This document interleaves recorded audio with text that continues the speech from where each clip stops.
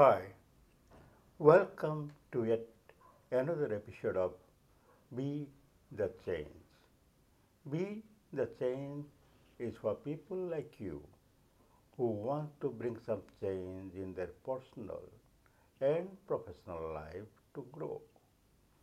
In this series so far, we discussed about various aspects of an organizational culture and why it needs to change today more than any time before.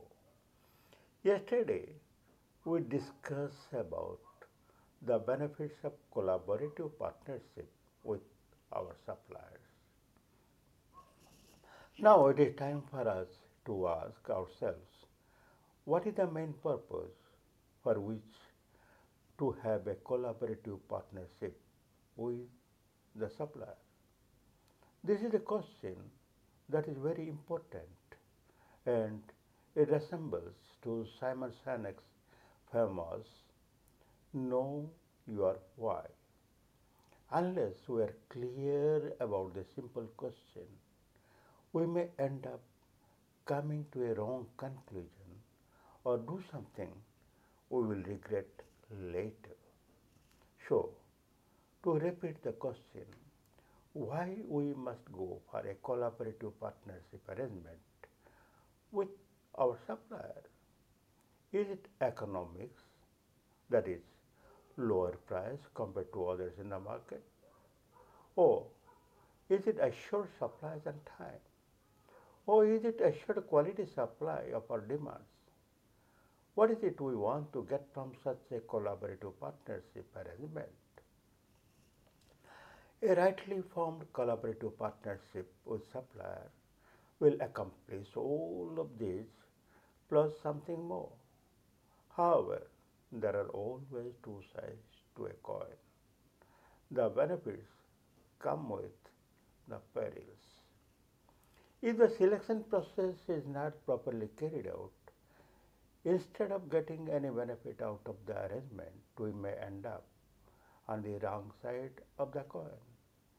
Basically, this fear is one of the first reasons that comes against the approach to develop such a collaborative relationship with the supplier. Therefore, it is imperative that we must look at closely about our own culture. The company culture often inhibits a willingness to collaborate. Therefore, we must closely examine whether our company's culture is ready to embrace such an arrangement or not. If not, what is it we are afraid about? Is it anything to do with our fear that if the supplier knows about our trade secrets, what will happen? Or, for whatever reason, if the supplier stops doing business with us, then how to proceed ahead from there? Such questions are based on only one aspect, and that is trust. Can we trust the supplier to keep our secrets and be able to meet our demands? In order to come to an answer to this question, we need to have a stringent supplier selection process and follow it strictly while selecting our suppliers. So, what should we look for in the supply selection process?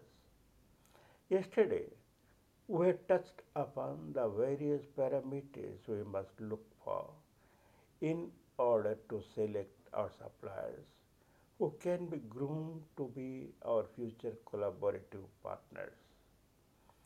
This approach touches upon two important aspects that are crucial for the success of the plan: selection and grooming.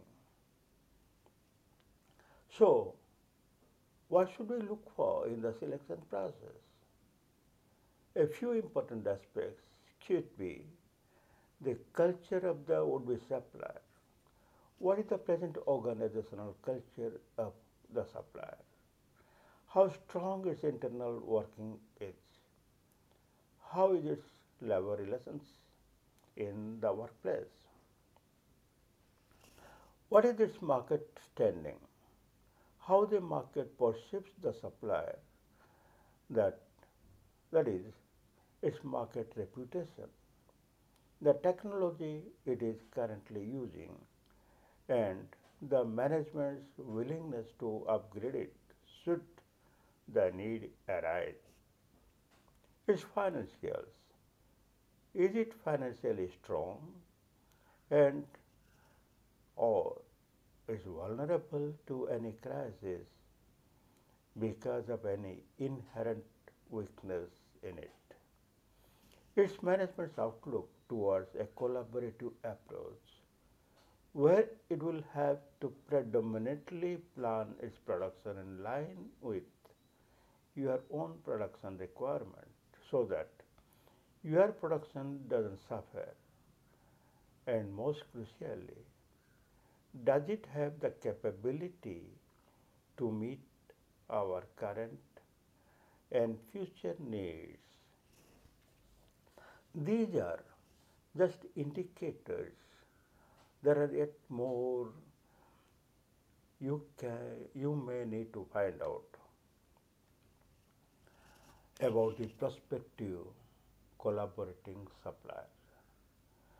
These depend on case to case basis, and you are the best judge to decide what additional areas you must look into before you select your supplier. One thing that might have come to your notice from this discussion that nowhere I have discussed about the pricing of the input supplied by the supplier and the discount policy it is following, or it may follow, should such an arrangement be made. That is simply because such an arrangement will result in greater economics and other benefits by themselves, which will outweigh any discounts you may think about in the shorter run. We have discussed about the likely economic benefits from such an arrangement, or it will free our own capital from maintaining an inventory at our place, which will save considerably. Quality supplies will improve quality of our own products and services, and this will help us to strengthen our image of reliability in the minds of our customers. This will also save us considerably in terms of time taken to test the suppliers at the input level and the consequent cost involved in that. Timely deliveries by the supplier will help us to have a smooth production line for us, which will also strengthen our position in the market and bring in more customers, while it will also help us reduce our production cost by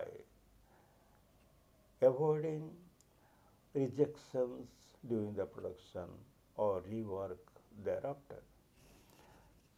The second step we need to make the arrangement a success is to groom the supplier as our collaborative partner, and that is continuously monitor its performance vis-a-vis our own requirements.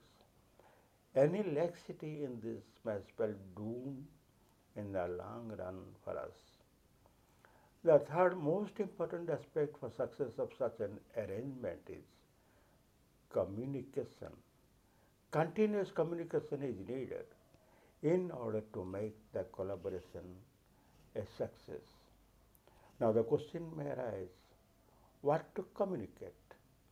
Generally, a rough guideline could be sharing your own production plan so that the supplier knows and readies himself to meet these.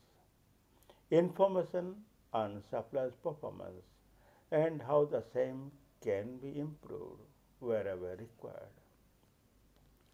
Any technological changes taking place in your own organization that may require any change in the supplier's production mechanism. Wherever possible, you may also need to chip in to share your expertise and also invest in the supplier's modernization program. So that's all for the day. Now, think about how you can benefit from these suggestions in your own place. We'll meet again tomorrow, the same time, the same place. Be the change. Be the change considers. Change is imperative.